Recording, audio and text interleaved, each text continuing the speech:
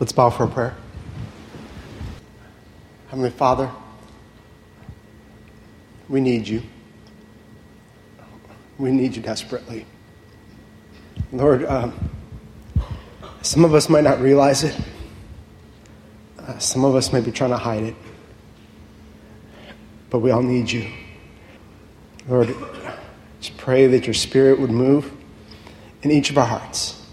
Reveal our need. Lord, break us of who we are. Break us of the pride that tells us that we're okay. That keeps us from repenting of the sin that we're concealing from everybody around us. Father, give us the courage to acknowledge that we need you. Give us the courage to acknowledge our emptiness without you. Father, give us the courage to look to the cross and acknowledge our need for a Savior. Father, give us the courage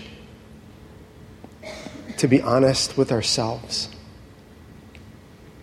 to stop pretending, to stop just being okay with a life that's okay in you or without you.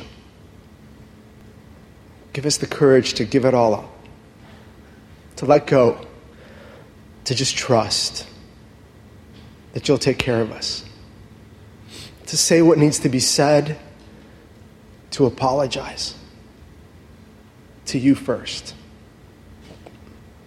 Father, we need you.